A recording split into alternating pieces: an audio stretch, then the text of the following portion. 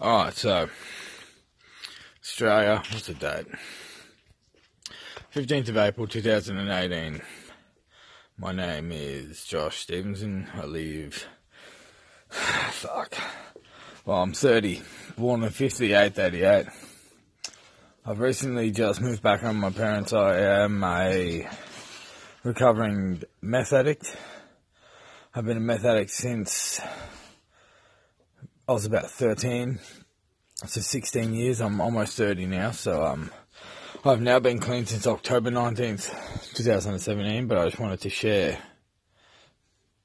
some of just struggles, I guess, and just daily life, because people think that you're an addict or you're recovering, or they think maybe once you've done a certain period of time you're better, or you're never going to get better, or your life changes, or things just...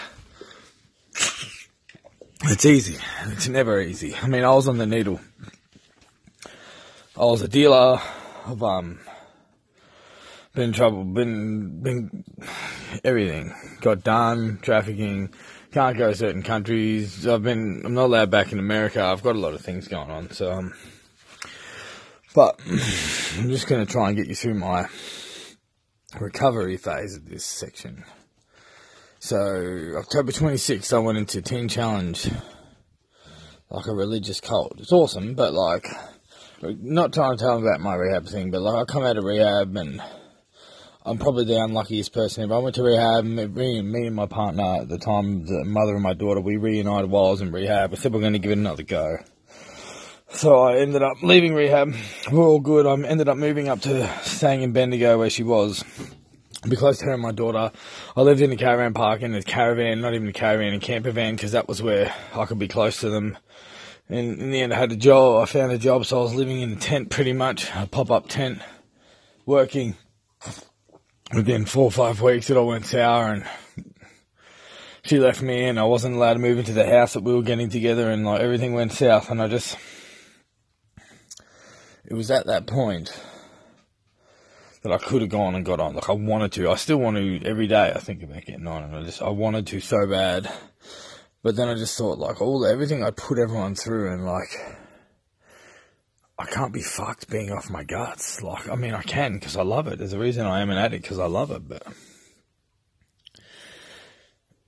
it's more of a choice than a compulsion now, which is hard, because there is a compulsion aspect to it, but any addict or recovering addict would still know, the devil's always there knocking on your door, right there. It's just whether or not you go and answer it or not. And that's 100% true, every day. It's part of who I am now. My personality is just flawed. It's it's a personality flaw I have. I'm an addict. I'm a meth addict. And I don't say that proudly, but I say it boldly because it's what I am, and it's what I'm growing past, and it's what I'm going to beat. But I don't know if you can ever truly beat it. Because I think when you think you've beat it, that's when it has beaten you. When you think you've won and you've beaten the addiction, I believe that you've just been lulled into a false sense of security, and it has complete power over you again, because you think that's when you get to the point where you feel safe, I could have a go. I could have a shot and nothing would matter. It'd only be one shot. I can't ever have a shot again. I can't have a snort. I can't have a taste. I can't have anything.